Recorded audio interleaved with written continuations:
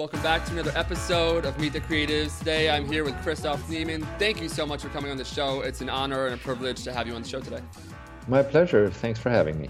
For people that might be new to you, a little bit about your background, where you came from, and kind of how you got onto this whole abstract art illustration path.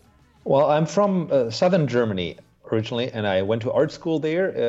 And for me, it was like probably most designers, definitely 99% of all illustrators spending a childhood drawing because it's fun, maybe drawing a little bit to compensate for social shortcomings. Like for me, the idea of drawing was, drawing well, trying to prove how well I can draw with every piece that I did. And that's how I went to art school. Right. And then, especially through a teacher that I had there, Heinz Edelmann, fantastic illustrator, artist, who is also famous for doing the Beatles movie, Yellow Submarine. He brought to us this notion of abstraction, of drawing in different styles, to not using your style as the starting point for an illustration, but really to use the idea as a starting point and then using the style to make an idea come to life. Like the same way a musician or more like a producer or director would say, oh, for this song, I need a violin. For this song, I need the full orchestra. And also for this song, I might actually need a broken violin. Mm-hmm. I might need an off sound. I might have to take things away. And that for me was a groundbreakingly new idea that, wait a minute, I should do a drawing and put fewer highlights on the face than I technically could. Why? Yeah. And that definitely took me a couple of years to understand that sometimes you can make stronger communication by leaving out things. Yes, I struggle with that a lot. I'm in that stage now where I can't, everything is a few too many lines, like one too many, I'm so literal with it. So I think that you are masterful in the less is more approach. Yeah, and it's an ongoing struggle. Of course, it changes. It changes because, and I think the most valuable lesson was, most of us, I think, come to arts because we have this urge to express ourselves. We fall in love with the medium of drawing or design or type. And this is fantastic. This is what fuels our careers. But at some point, when you become a professional, you have to take the audience into consideration. Mm-hmm. And the audience, of course, doesn't really care how much fun or not fun you have. Like what works with an audience is whether you can connect in terms of the storytelling that you create. Right. And then it's really a question of how much do you put in for an effective story and to kind of take the example of the music again, sometimes a broken guitar is more likely to make people weep than if you bring on a 50-man brass band in the background. Absolutely. And just because you love a 50-man brass band, or it's just it's fun to play it doesn't mean that it's going to create a stronger song. And I think so it's really keeping your vanity, your artistic vanity in check. It's a struggle. You cannot mute your artistic vanity because that's what fuels your kind of creative fire. But in the end, I really think it's about what works with the audience, what makes, whether you can create this click for somebody just looking at a piece of drawing on a paper. Exactly. I guess to give some context on my journey in illustration. So I was always a designer, and then I was really into typography. I think over the past year, I've gotten really into type. And then I had been using a Wacom, however you say it, the tablet. And I started kind of getting into digital brushes. And I really find now that they kind of have eliminated my excuses as to why I can't do it. Oh, I don't have that brush, I don't have that thing. But I'm now in this place where I'm starting to utilize the tools and it's starting to get a little bit better, but I kind of struggle with kind of the abstraction and bringing things to life. So for people that are just starting out and they're in that same position as me, they're utilizing the tools, but they're kind of stuck on the idea part of it. How do you get out of that, blank canvas syndrome kind of thing?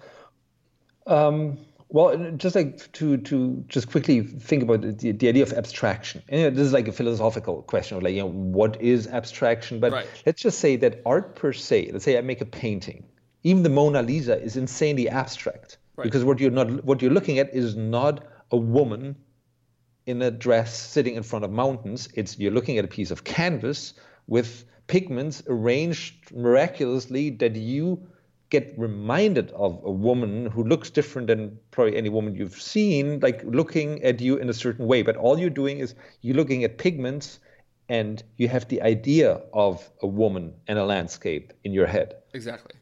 So it basically means like there's the real woman a couple hundred years ago, and then it's being squeezed into the brain of Da Vinci, and the brushes created as like a physical arrangement of pigments on canvas. You look at it, and in your head it unfolds again as almost like a real person. Yes. And I think this process of like taking real life, putting it together on a piece of paper or canvas or whatever it is, and then it unfolding, this for me ultimately is an abstraction. And the question is, how far do you compress it?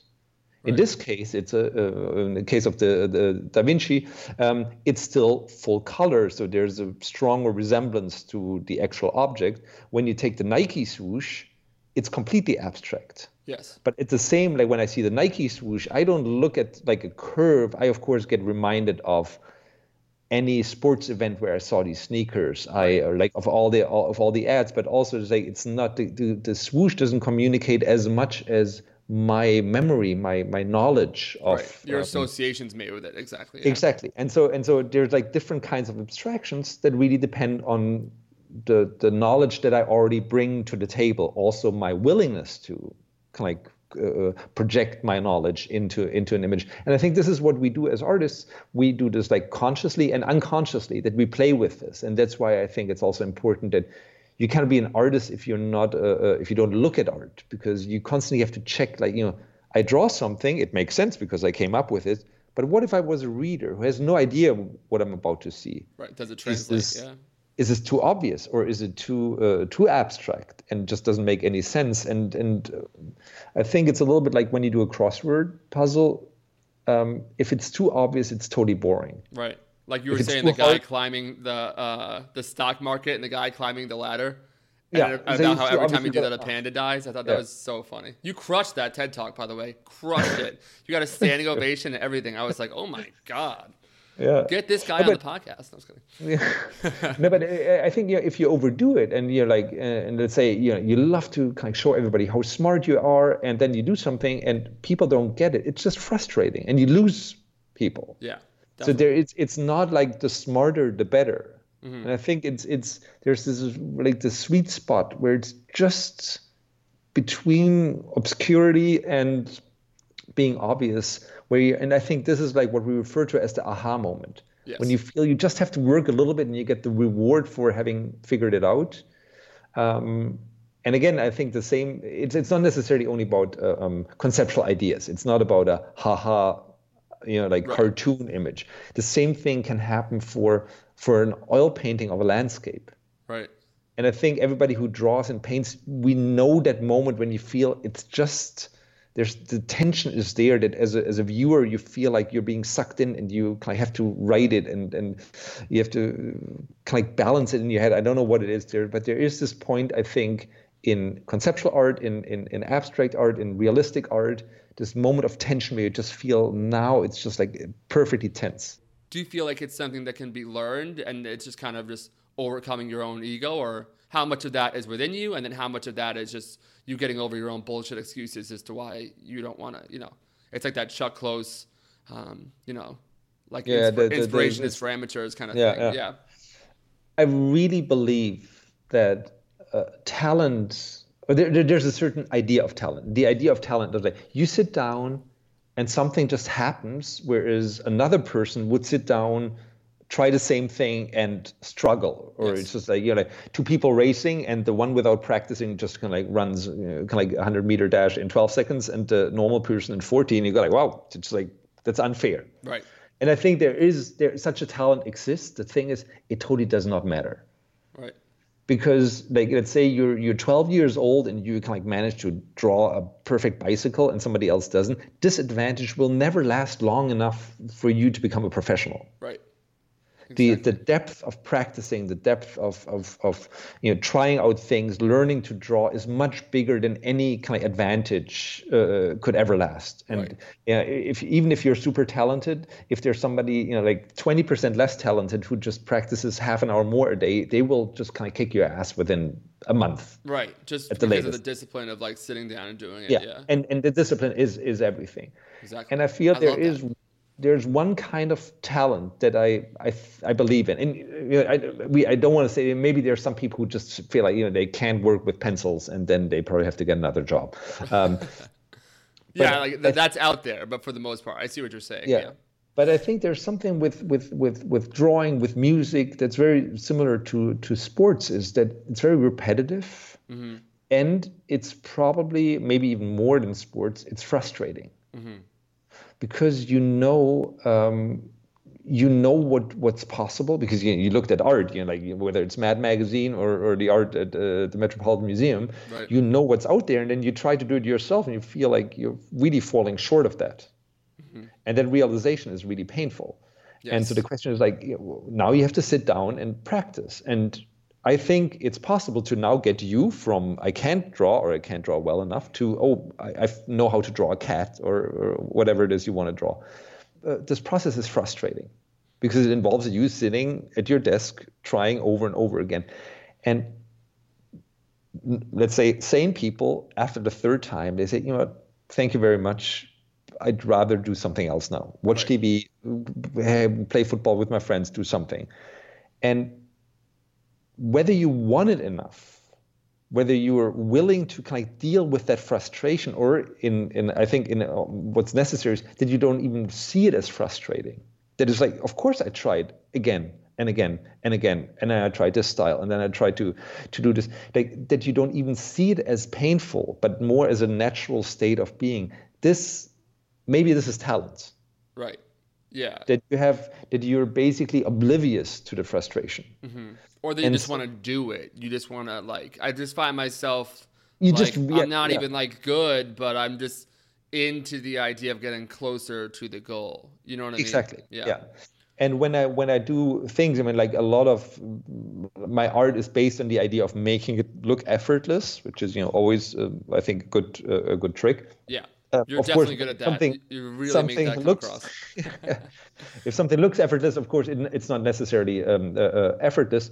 But I never walk around the world and see whatever a pair of socks and say, oh gee, that looks like a dinosaur. It's just like that never happens. Right. Or it happens like once in 500 times. I have what you would want to call a spontaneous idea. Usually it's just like I sit there and I stare at stuff, and I think my talent or my unfair advantage is I stare longer than other people. Yes, I love that. I might get frustrated later. I might be willing to just sit there when, again, like sane people would say, look, there's better things to do in your life, or there's an easier path. And I just feel like I think there is something in there. I just have to stare longer. I have to kind of do another drawing. I have to photograph it again.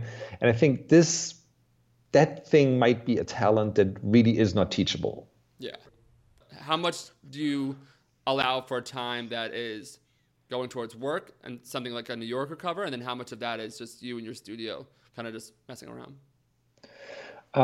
It definitely has changed in the last couple of years, where I try to, and I have enough trusting client that I can afford to play more, or that play has become work. And Yes. I'm very open with a lot of clients that I say, look, you want a certain kind of work that involves the risk of it just not working out, and we both have to live with that. Yeah. But I will say that for the first 10 years of my career, when I was doing almost exclusively editorial work, it was all about predictability. And working on command. And it was difficult the first year maybe, and then it was stressful. It was really hard, took a huge amount of concentration, but it absolutely is the foundation of my work. And that is something that I really have to credit Heinz Edelmann and the school I went to with, where we learned that seemingly kind of creative, crazy idea drawings, they're a craft that you can learn. And I actually think that to work professionally, you have to, if you don't want to go insane, you have to learn that craft. Yeah. And that craft means that you're not, when you look at American Illustration, or when you kind of look at your portfolio, there's like these kind of outlier drawings, like the one there, just like absolutely it was a perfect moment, and you kind of like you nail the likeness or a composition, or there's this one ink drawing where everything just flows perfectly. These drawings don't matter, Right. I think. What matters is if you can do that drawing again in Yes. another color. And again, where you instead of a chicken you draw a cat, or again where instead of a car you draw a bike, or like because this is the job. People come to you, and again, this is not about kind of like now creative fulfillment, even though I think it's very creatively fulfilling. But I think this is like when you go to school, when you go out there to kind of become a professional illustrator or designer, is a what can you create on command? Yes. Like I wake you up at 3 a.m. and you just go, or you're uninspired one day, and you have an unreasonable client who comes with crazy demands. How predictable can you do it again and again and again? And then the play part is important to kind of like reminding yourself why you do this, to constantly evolve your style. This, Yeah. you shouldn't be doing that. But I think it's easy to forget that the basis is really like craft. And craft is like, when you think of craft, it's often like tools and something clunky. I think craft can be something very subtle, very very slight, very kind of like brainy. There's a craft to that of kind of like distilling something, and that's all about repetition. It's about structure, and doing it all the time. It's about the ability to focus on commands, Right. which again is something you can I learn. struggle with that. No, but it's something we can learn, of course, and this is something that I think is a little difficult. That with art, there's the prejudice of like a certain amount of kind of being disorganized, is artistic, or something that really annoys me is almost like people say, "Oh, I sucked at math," as if like being bad at math somehow makes you a better artist. And it's like, no, it doesn't. I don't think you need to be a great mathematician to be an artist, but Right. like I know a lot of incredibly fantastic designers who are incredibly organized and are great at math, and so much of it is like, how much can you free things from your brain to focus on your work? You have to be kind of like completely organized, so that the moment when you're on looking at your piece of paper, then of course the mind has to be completely open and organized, disorganized. There's no I effectiveness. just realized this too. I started cleaning more. When I get into I can't get something, I start cleaning my apartment.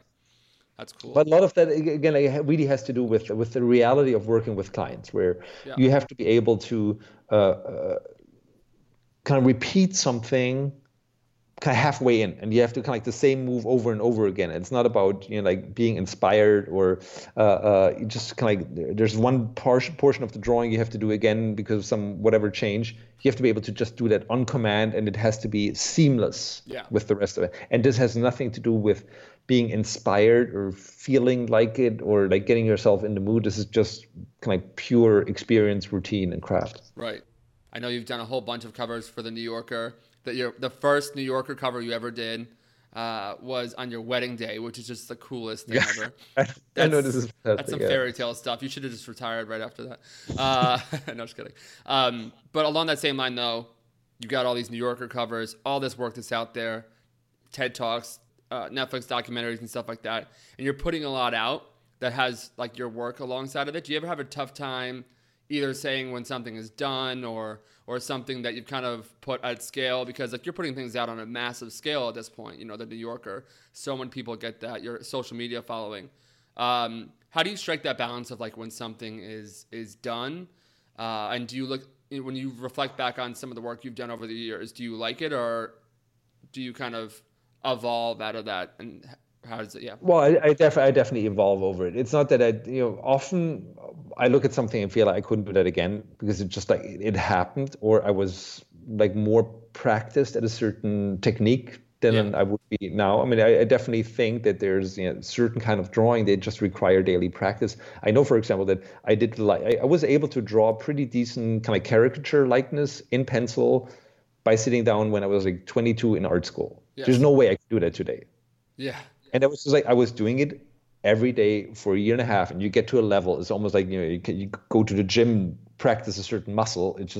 It works if you just don't use it for like 5-10 years. You can't expect to just kind of pull that stuff off again. Exactly.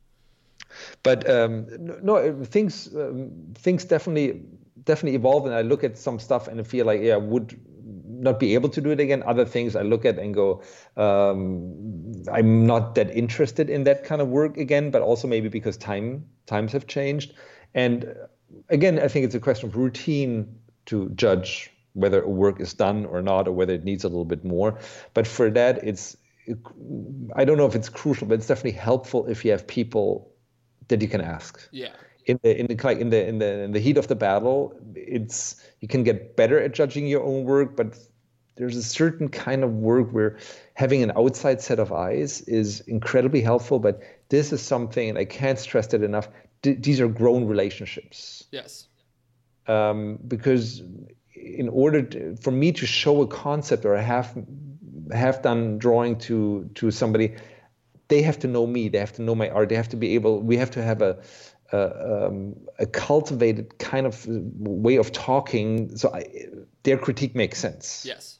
Because usually it's don't talk about like the way it's drawn. It's about the concept, or don't talk about the concepts about the way it's drawn. Like this is something you have to notice intuitively.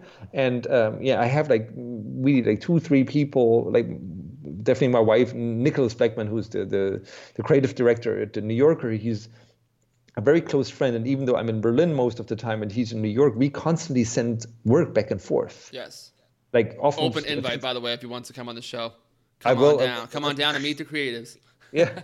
No, but I would just like send him some random pencil doodle and say, look, this is what I'm trying to do. And he can give me in like 20 seconds. He's like, yes, no, left, right, doesn't work. Think about that. And this is not, but he's like one of the most brilliant art directors I know. That helps. Mm-hmm. But it's also that we've been having this discussion for such a long time that he knows exactly like where I am in the process of my thinking and drawing, and then he can push me in a certain way. And that's cool. Something like this, like not everybody can be that lucky, but I think I also still have some people from art school that we talked about art all the time. That's why I can talk with them about stuff and get pretty quickly to the point of like where it hurts in a good way. Yeah. For sure. To kind of push yourself forward. So I think as an artist, which is for most of us, a solitary job, to kind of cultivate this idea of having a social circle where you can exchange from talking about a sketch or a project to also larger questions of like where you are in your career and dealing with clients and so forth. Kind of cultivating that is a huge asset, I think. Absolutely. Where do you find inspiration from? And for young illustrators and designers that are coming up, who are some people that you definitely don't want to miss out on? For me, it's give me the good stuff. I need the good stuff. I gotta say, like for me, it's definitely more Instagram than it is than Pinterest. Because like, there's something about Pinterest that's too designed for that purpose. Mm-hmm. And there's something with like in Instagram, of course, the same thing to a certain degree. Right. But it feels like it's broken down to a style or to a certain thing, and it's like it's like a joke that you hear 3 times and then it's boring, or a certain food you eat like 4 times. And when I look at something in Pinterest, and you see. The next thing you see 50 versions of that, and then like the next thing you see like 150 versions of that, you go like, "Wow, I can't see that anymore." For me, the more exciting way to look at art is if you find surprises. And there's like 2 people that I think are like for me the most interesting follows. The one is just crazy but fantastic, and that's Jerry Saltz, the art critic for New York Magazine. Okay. And he's extremely political, very very liberal, but. Now, on a Friday afternoon, he just paints 10 painters. Right. It's like, this is work that's great and that's fresh. And just like, bam, bam, bam, like from these people. Then sometimes he just shows like art from like 300 years ago. It just like throws it out there, like it tells you what it is. And it's just like, where did that thing come from? It's like people I've never heard of, and it's so fresh and fantastic. And another Instagram account he doesn't post very often, by Richard McGuire, who's he's a genius illustrator, has done a lot of New Yorker cover. He has made this book here, which had a fantastic exhibition at the Morgan Library. He's also actually a famous musician, as I've heard later. At some point, he was like with this band Liquid Liquid, I think in the '80s. So he was like a pop star before he became an artist. And he has an Instagram account where he just shows like random things he sees in museums, like beautiful, crazy abstract art that have nothing to do with his beautiful work, right, but just like extreme, like intellectual, weird, like strange, gorgeous stuff. But this is something where I feel like a smart person just grabs you by the hand and says, look, we're going to go to a museum for 20 seconds and I'm going to show you this one weird thing behind a corner. Right. And you see that, you're like, wow, that I did not know that existed, or maybe I completely forgot that it existed. And these are accounts that I think can really kind of broaden your horizon, because you're not looking for something. It's just like stuff comes your way, and they're trusted sources and who just like are intellectually big enough to or like have such big resources intellectually to say like, look at this thing and look and right, really kind of plant seeds, yeah. Sharing something, not to like prop up their own work, but really to say like, you should see this thing. And that I think is priceless. Yeah, for sure. I know that sometimes illustrators like to work kind of physically on notepads and sketch it, and they're opposed to digital brushes and stuff like that. And then other people kind of utilize both.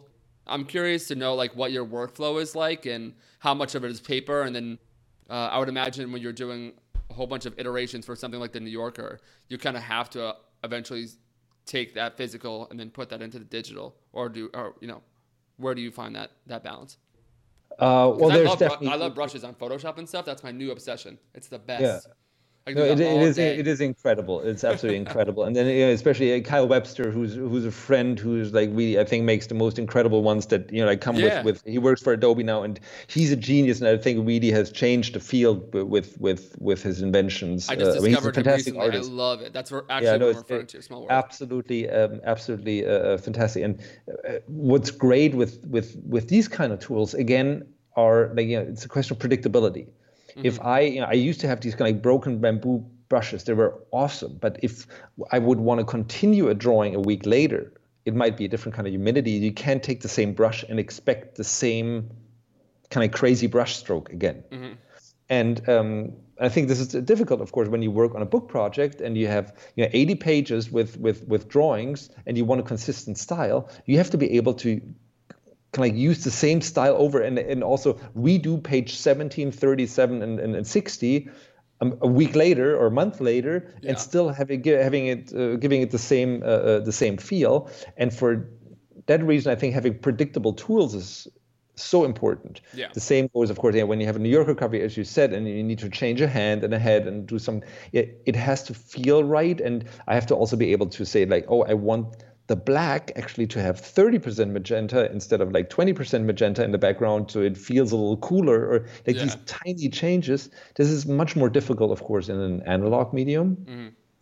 Mm-hmm. In analog, I find that like kind of black ink or pencil is more predictable, and I feel I can control it much more, and I can cheat and exchange things. Yeah. On the other hand, I started doing a lot more work with inks, with real color inks when I do my landscapes. And there is still something that pigment on paper does that the computer, even the latest versions, still can't do. I agree. There's like a richness in the process of drawing, but especially of what you see later on, like the physicality of the paint on the paper. This is something you can translate, or like I do a lot of silkscreen editions. There's like when you see white on top of red on top of blue, and you have like the different pigments kind of like shining through each other. This is something like no $1 million silkscreen inkjet printer or no kind of like $5,000 iPhone screen can duplicate, because this is about physical inks like working together in some magic way. Like actual chemistry, yeah, that's cool. So yeah, cool. And this is something I don't mind that this can't be done digitally. I just love the variety of it. And so I really try to, again, keep my vanity in check and say, like, this is not about what I want to do. It's about the results I want to achieve. Yes. And if I feel I can do it best digitally, then I do it digitally. If I do it, if I feel like a hand-drawn medium is stronger, richer, like more personal, then I'll do that. And I work in very maybe unexpected terms. I've done this kids book Subway, and these are all acrylic paintings because I love them so much. They're amazing. This handmade quality. The entire thing was designed and sketched in Photoshop. Right. Because to get the composition right, acrylics are the worst. You can't move stuff around, you can't scale stuff. So I basically painted that thing digitally, put the whole book together, knew exactly where the type would go, and there's like very complex, almost like infographics. Yeah. There was no room for kind of playing around because these brush strokes, they have to kind of work out perfectly on the first try. So I needed a pretty precise sketch. And you were painting on black too, which is pretty. Painting on black, like with colors, it's really tricky. So basically, I drew the whole book digitally until I knew where it was, kind of like talked it over with the editors, and at the end I made the final completely analog, as opposed to like what I often do. Of course, you do a pencil sketch and then you go digital. So I do both. I do of course, for me, like pencil and paper is a great way of thinking. So I have my notebooks and I doodle around. Yeah. And then I go like, okay, now let's go to the computer, especially if it's vector. I want to see what it looks in bright red on bright green. Yeah. I get so excited about the colors personally. I feel I have a hard time staying in the sketchbook because for me, I like when it's like black and then I just put that big streak of like RGB, like red going across. I should probably spend more time sketching and, kind of doing the hard yards and not the fun part. I just find myself just using those Kyle brushes just over and over again, just kind of making these sort of doodle things. I don't know. But that's cool though, maybe that's how I figure out how to use them, and then eventually I'll get burnt out doing that and I'll become, a real illustrator. This is so ridiculous, the fact that I'm talking. I mean, I understand like you're just like a regular person or whatever, but I find it kind of hilarious that I'm so like at this elementary level of illustrating, and then we're having this conversation. I just think it's like really kind of neat and kind of encapsulates what I'm trying to do here, to show that you can just talk. Yeah, but I think this is the beauty of this job, that where like at the end of the day you have a blank piece of paper and a brush and ink. Yes. Or a digital brush, doesn't really matter, and it's just like that's it. And you start again, and of course, it doesn't matter what you've drawn before because it doesn't make your drawing better. Yes. And what's really like frustrating and fantastic conceptually is also that you can't do it again. If you do something and it's great, it means you can never do that idea again. That's so crazy. And so and this is kind of like the nature of the work, but that's why you're kind of like a student every day, because you have to kind of like learn something new, you have to invent something new every day. And this is like frustrating. On the other hand, that's our life insurance, because the world always wants new images. Yes.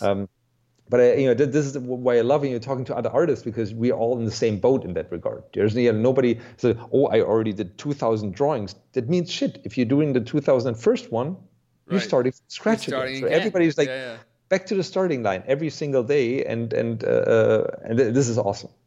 So thank you so much for doing this, man. Is there anything else, any advice that you want to give to people, and anything you have coming up? The floor is yours. So I think it's important not to confuse the emotion when you look at art with the emotion when you create art. When you look at art that you love, you're inspired, and you have this like rush and this conviction, and the world all of a sudden makes sense. Mm-hmm. And when you create art, it's like 1,000 minimal, kind of extremely benign and unimpressive, unsexy steps. Yes.